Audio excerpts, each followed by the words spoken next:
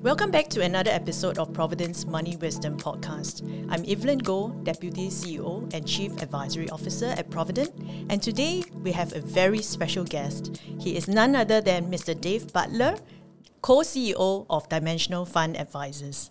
Hello, Dave. Hello, Thanks Evelyn. for being with us today. Thank you very much. Great pleasure to be here. The limitation of a podcast is, we don't get to see the visuals. And if you do get to see us, you will see that there is a huge difference in terms of height between the two of us. Of course, it's seated. It's not so obvious. But Dave is actually very, very tall. Now, Dave, can you just tell us how tall you are? Yeah, so I'm 6'8", which I think translates in about 2.05 meters, something. Yeah, I actually did a check. You're 2.06 meters tall. There you go. Okay, yeah. So that's like more than half a meter taller than me. Yeah. So that's really tall. Yeah, they always listed me in meters when I played basketball in Europe, so that's how I remember. Because in States, Singapore, that's the kind of matrix we use, right? Yeah. So we understand that you were a professional basketball player prior to joining the finance industry. Why make the switch, from being a professional sportsman to the finance industry? Maybe you can share with us a bit of your journey. Sure, happy to. Yeah, I played college basketball in Berkeley, in California, and then I was drafted by the Boston Celtics. And the year I came out of college, they had a strike, so I wasn't allowed to go try out with the Celtics. So instead, I decided to go out to a team in Turkey, Istanbul, Turkey. So that was my first year in professional basketball, was in Istanbul. And then the following year, I went to Tokyo, to Japan, and played a year there. And then went back to get my MBA at Berkeley. So I was always a finance person. And when I was playing basketball, I always thought I'd be a professional in the NBA and play in the U.S. But unfortunately, the strike was there, and then I ended up hurting my calf, my Achilles, when I was in Turkey. Oh no! And so that sort of progressed me towards moving away from sport and basketball and back into academics, into my finance career. I see. And what led you to joining Dimensional? Well, that's a good question, long question. When I finished up in playing ball in Europe. I had this opportunity to go and be in New York, and I went to Wall Street for my first career, started my career journey, and that was at one of the big investment banks, and I was on the trading desk there. And I was probably 3.5, 4 years into my time at the bank, and just wasn't really inspired by what I was doing. I wasn't inspired by the environment at that time, which was very transaction and commission oriented. It was not a scenario that was good for clients, in my view. So I had made a decision that I was going to go back to California and go be a high school teacher and a basketball coach, and just leave the industry completely. But that would be a waste. Yeah, and luckily I happened to see a Wall Street Journal ad in the bottom corner of the 17th page, and it said Santa Monica, California, and I'm from California. So I liked the idea of going back to California, and I sent a resume in. And it happened to be a resume that was sent to Dimensional Fund Advisors. And my mentor, who became my boss, a guy named Dan Wheeler, pulled my resume out of the stack and liked what he saw on the resume. And I had a CFA, and I was an MBA from Berkeley. And he had started his PhD in accounting at Berkeley. So that was the connection there. Right. He invited me in to interview with Dimensional, and it was just a fabulous day for me. It was what I call the aha moment, where I come off the elevator and I got to meet David Booth. Wow. And David, the founder, right? The founder, yep. And David walked up with Merton Miller, and Merton Miller was a board member and a Nobel Prize winner. And David asked Dan if he would be willing to take Merton to lunch, because David had other plans. And so Dan took Merton Miller and myself out for lunch. That was my first interaction with Dimensional, and I just remember. And that was actually your interview day. That was my interview day. Yeah, wow. My first day, and I remember, just how amazing Merton Miller was. He was just so modest and funny and smart, and he said some things at the lunch that I just it finally woke me up to what I thought was the right answer in finance and in personal investing. And he said three things. He said, markets work. He said diversification is your buddy. And he said, costs matter. And he says, if you can think of those three things as an investor, you're going to be very, very well off. And I remember walking away from that lunch and thinking to myself that what I just heard was sort of that transformative moment, that aha moment that I thought, okay, I can be in this business, in the financial services business, and feel good about what I was doing, and also, enjoy kind of my day-to-day work. I feel like I'm making an impact on clients and on retirements, on people's wealth and so forth. So it was really a wonderful day for me because I literally had decided to leave the financial space completely and go be a teacher and coach, which I love. But then I had a chance to join Dimensional, and I'd say the last 28, 29 years I've been at Dimensional. It really is a chance for me to educate, to train, to really act as a teacher, but in the financial services space in a very different manner from what I had seen my first few years in the business when I was in New York. Yeah, I'm sure your staff at Dimensional is very glad that that interview worked out well for you. Yeah. So it's been 28 years and counting that you've been with Dimensional. So obviously, some parts of the company could be the values, could be the culture, must have resonated with you. Could you share with us what some of these are? Yeah, I think it's the people. I think, I mentioned Merton Miller and just the modesty and, what I would call the pursuit of truth. So I was very, very comfortable with the people I met at Dimensional, and every one of them, in my mind, is the highest integrity, a lot of modesty for the level of intellect that we have at the firm. But the main point and the main thing that really resonated for me was it was really all about the client and about the experience of the client and how do we make that experience better. And the norm was high transactions, high commission, high cost, high turnover, all the things that we would agree that is a negative for the end investor and for their experience as an investor. So this was just the opposite of that, a completely different model. We call it a redefinition of investment advice, redefining investment advice. And that redefinition is one where the advisor, again, is working as a fiduciary to the client, and the asset manager, in this case Dimensional, builds the most efficient access points to the capital markets as possible. And then the advisor on behalf of the client decides what portfolios that they're going to put the client in. They know the client better than Dimensional does as the asset manager. So the model just made a lot of sense. And again, it was an idea that really had not much traction and not many assets. And as I look back 30 years later, the industry has been impacted in a major way, and it's changed completely. So everything, when you look at the U.S. advisory business, is very much around the kind of idea of fiduciary, independent advice, holistic wealth management, all of those concepts that weren't part of our description of advice 30 years ago are now right down the middle of the road and very mainstream and very accepted throughout the U.S. and I think throughout the globe now as well. Yeah. Right. You mentioned about low cost. Indeed, that's one of the big characteristics of the funds of Dimensional. I mean, and we are talking about 0.2 to 0.3 per annum for an actively managed fund. That's compared to what we have here. We're looking at least 1%, 1.5, if not 2%, for the fund's annual management fees. Could you share with us how Dimensional managed to keep your cost low for investors?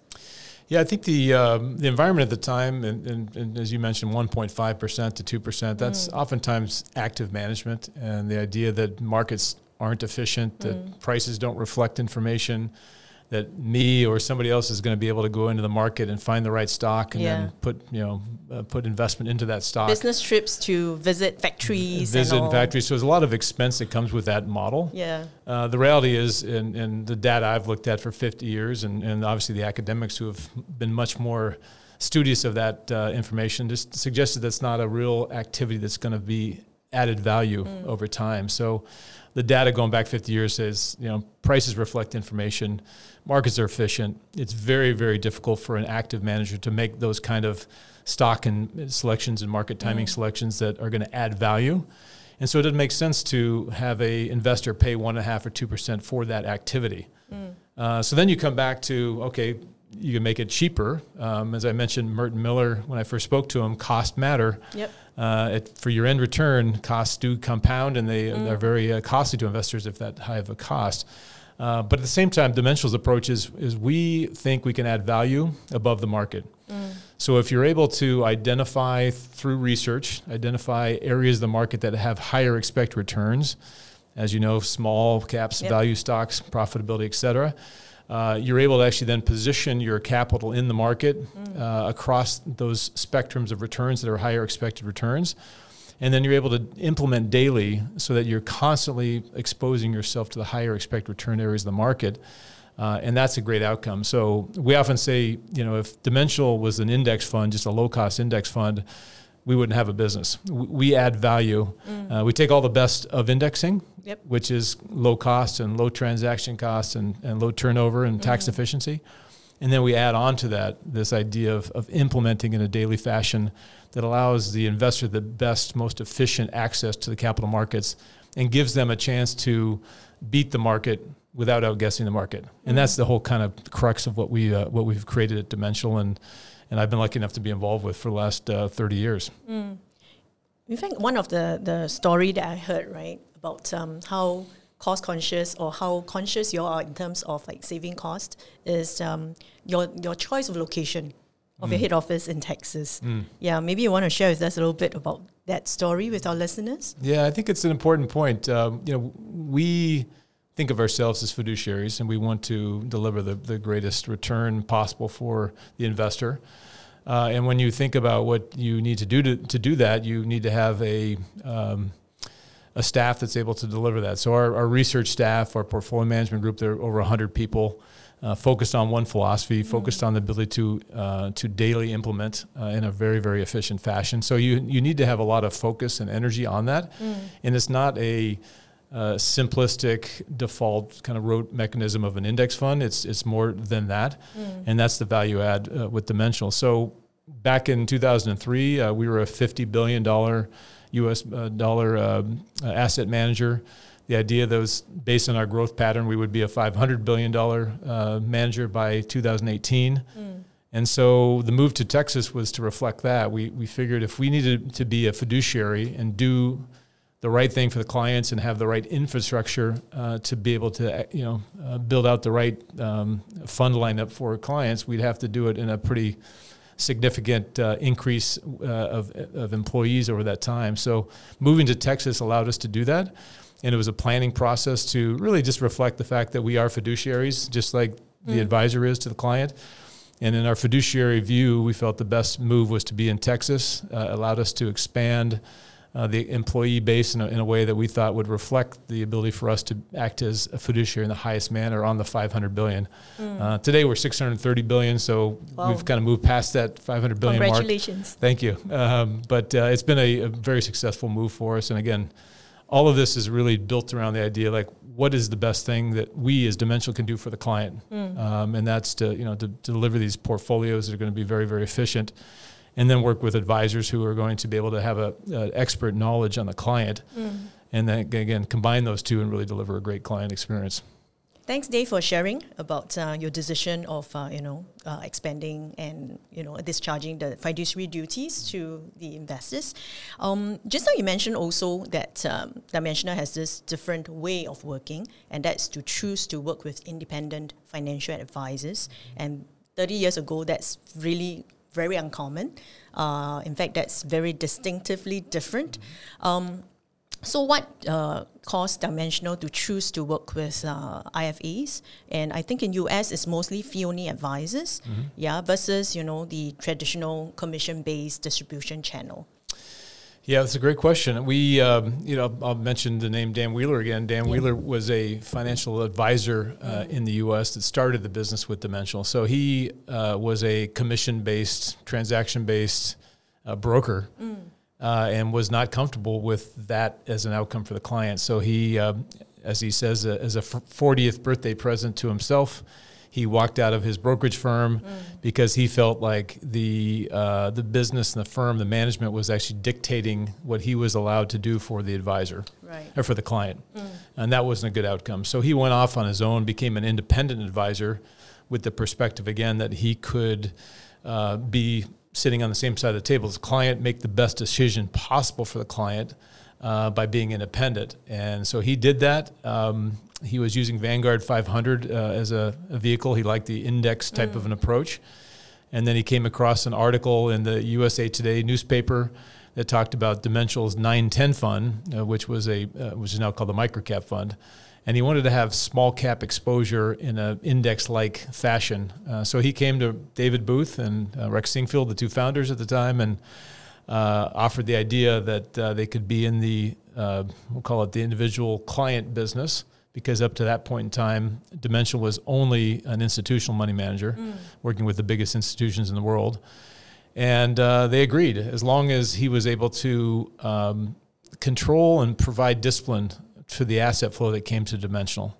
So the perspective at the time was that individual clients were always moving money in and out of the market. It was hot, quote unquote, hot money. Hot money, yes. And so they said, we can't have hot money commingled in with large institutional money that's very stable and very static. Yep.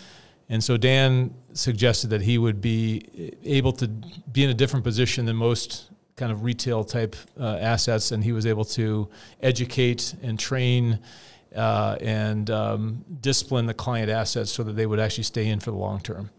And that's where our conference and training program, and really our I guess I'd call it our culture around education and training had began, which was the idea that we wanted to have a different type of outcome. We wanted to have a different type of model. We want to have a different type of result for the end client.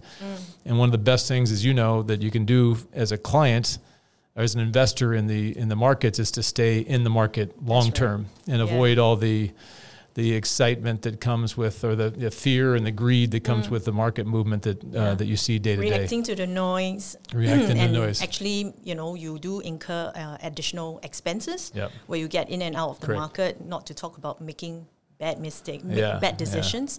So it's really about ensuring that there's a good investment outcome for the investors. And very hard. It's the hardest thing for any individual to do because, again, frankly, there's enough information, there's newspaper articles and social media and all these things that are actually suggesting that we need to make a change. And even professionals, I would speak of myself, I'm sure you're in the same boat.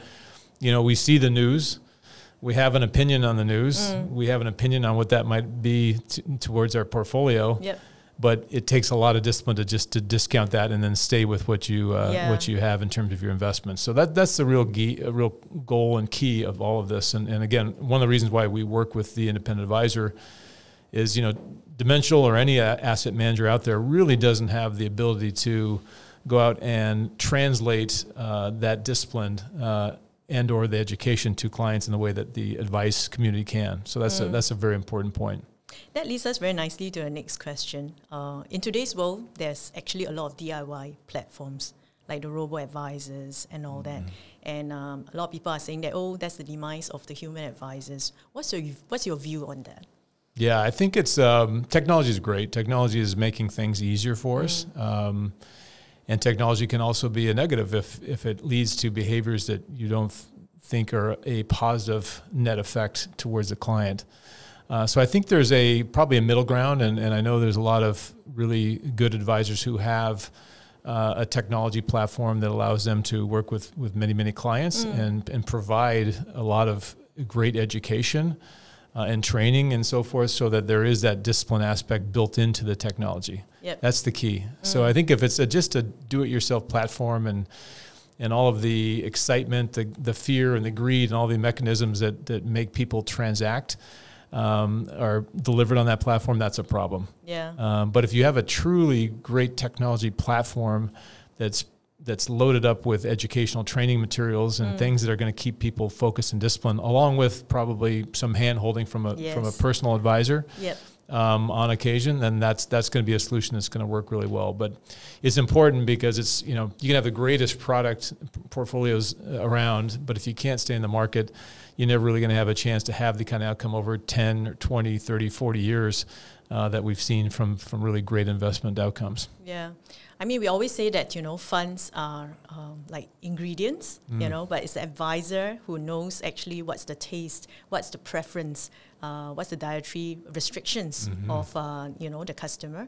And then it's the advisor who then put the dish together, put the ingredients together to kind of make a good dish that is suitable for the client. So that's how, at least at Provident, how we look at things. And of course, there's also that saying that, somehow our heart is linked to our pocket.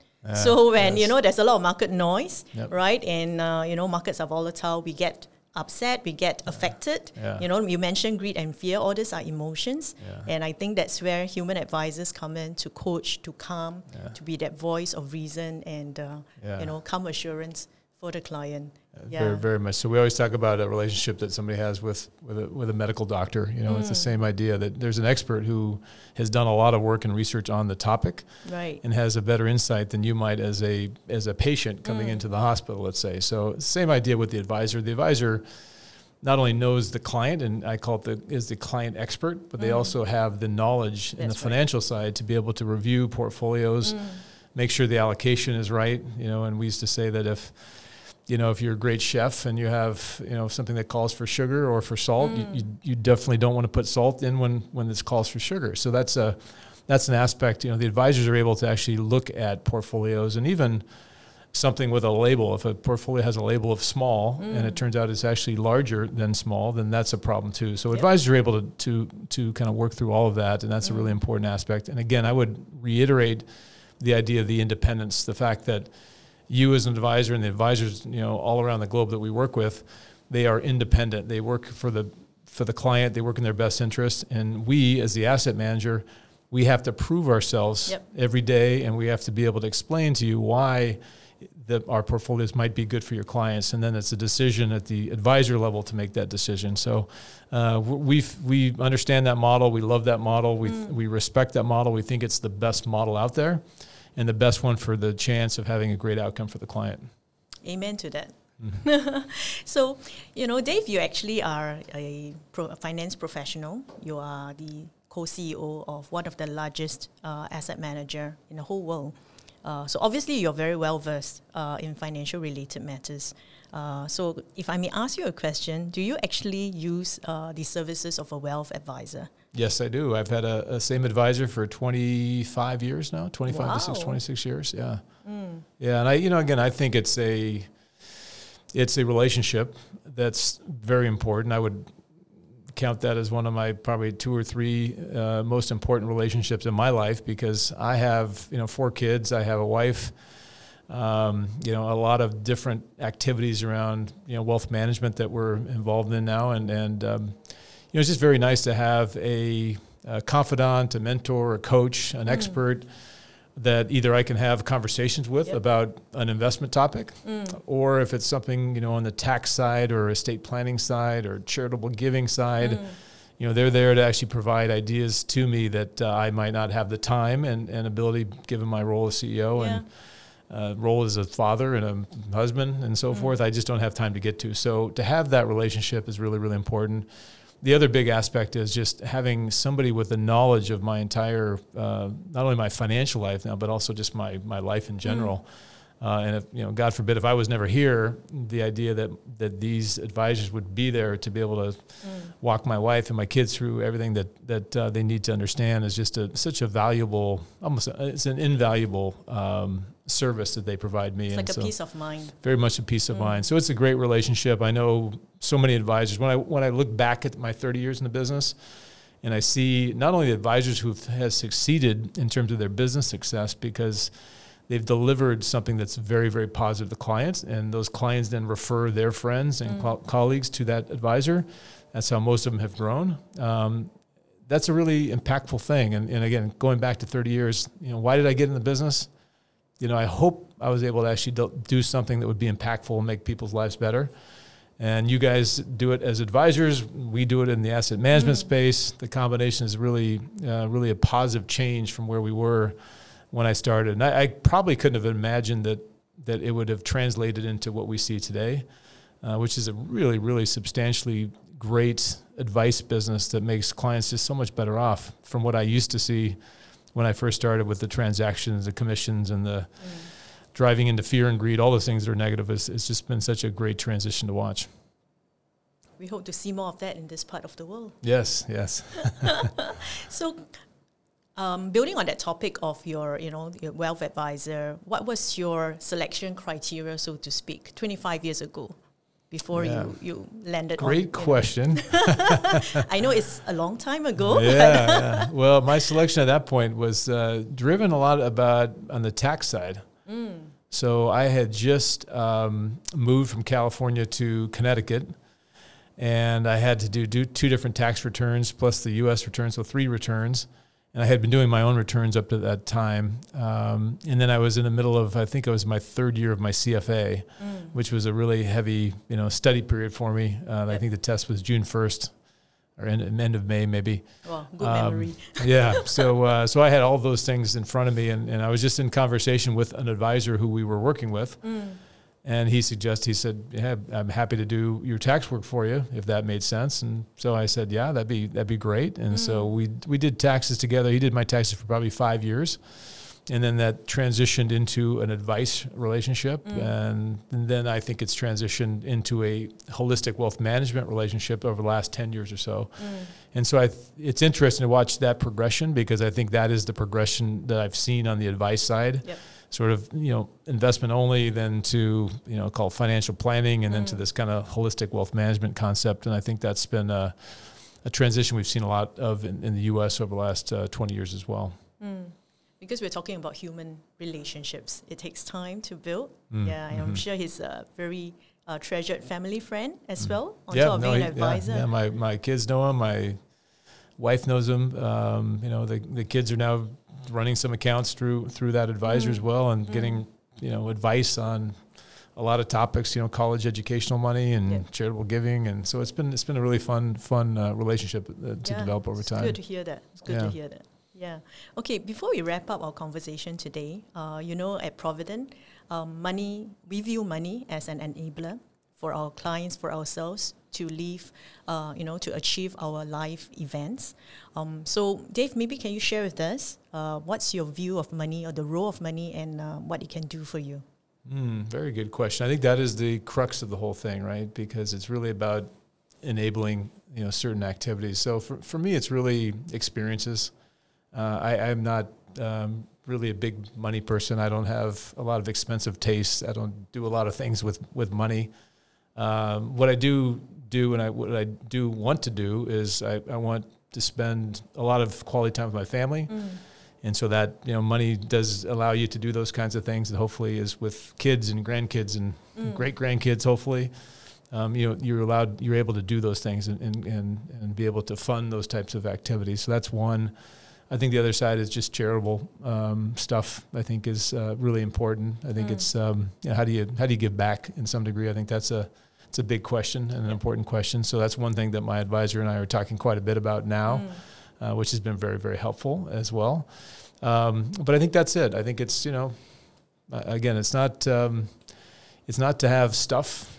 Stuff doesn't matter to me, but the experiences, good, friends and family and experiences with those people, I think is what it comes down to. So as you get older, as I have, as you start recognizing how important that stuff is. Yep. And when you're younger, you're kind of, on the treadmill and you're going fast and hard and you want to do all these things, and you start looking back and it's like, what really made me happy and what really made me tick? Yeah. It's all family. It's all friends, it's all progression in life and trying to relationships, and maybe impact and doing things you feel good about. So the dimensional thing for me has always been that. I've never looked in the mirror one day and not felt good about what I was doing, because I felt I was actually doing something that I was positive about, and I could tell my mom that she should do it this way. My mom should have an advisor. My mom should invest in dimensional. My mom is, in my mind, the type of person when I think about the job and the work, it's somebody who's not that bought into financial concepts and hasn't done any study on it, but needs to have somebody kind of translate that into an outcome that's going to be very, very positive for her, and give her that peace of mind, as you said. Avoid the fear, the greed. Be able to stay in the markets and have that affect their lifetime, their retirement and lifetime goals over time. Okay, thank you, Dave, for sharing with us your wisdom and your insights. We are really very happy to have you with us today. Thank you, Evelyn. I really enjoyed it. Appreciate the time. Thank you. Right, we have come to the end of this week's episode. I hope you have enjoyed our conversation. So if you like today's episode, do follow us, follow our podcast, and follow us on social media for similar content. Thank you for listening, and see you again next episode. All analysis, views or opinions from interviews, recommendations and other information broadcasted, podcasted or published herein are provided for general information purposes only. Information expressed does not take into account any specific situation, particular needs or objectives and should not be construed as specific advice or a recommendation. Information has been obtained from sources that are deemed to be reliable, but their accuracy and completeness cannot be guaranteed. Always consult with a qualified investment, legal or tax professional before taking any action. Provident Limited does not accept any liability for any loss whatsoever arising from any use of the information broadcasted, podcasted or published herein. All contents and information contained herein may not be copied or reproduced in whole or in part by any means without prior written consent of Provident Limited.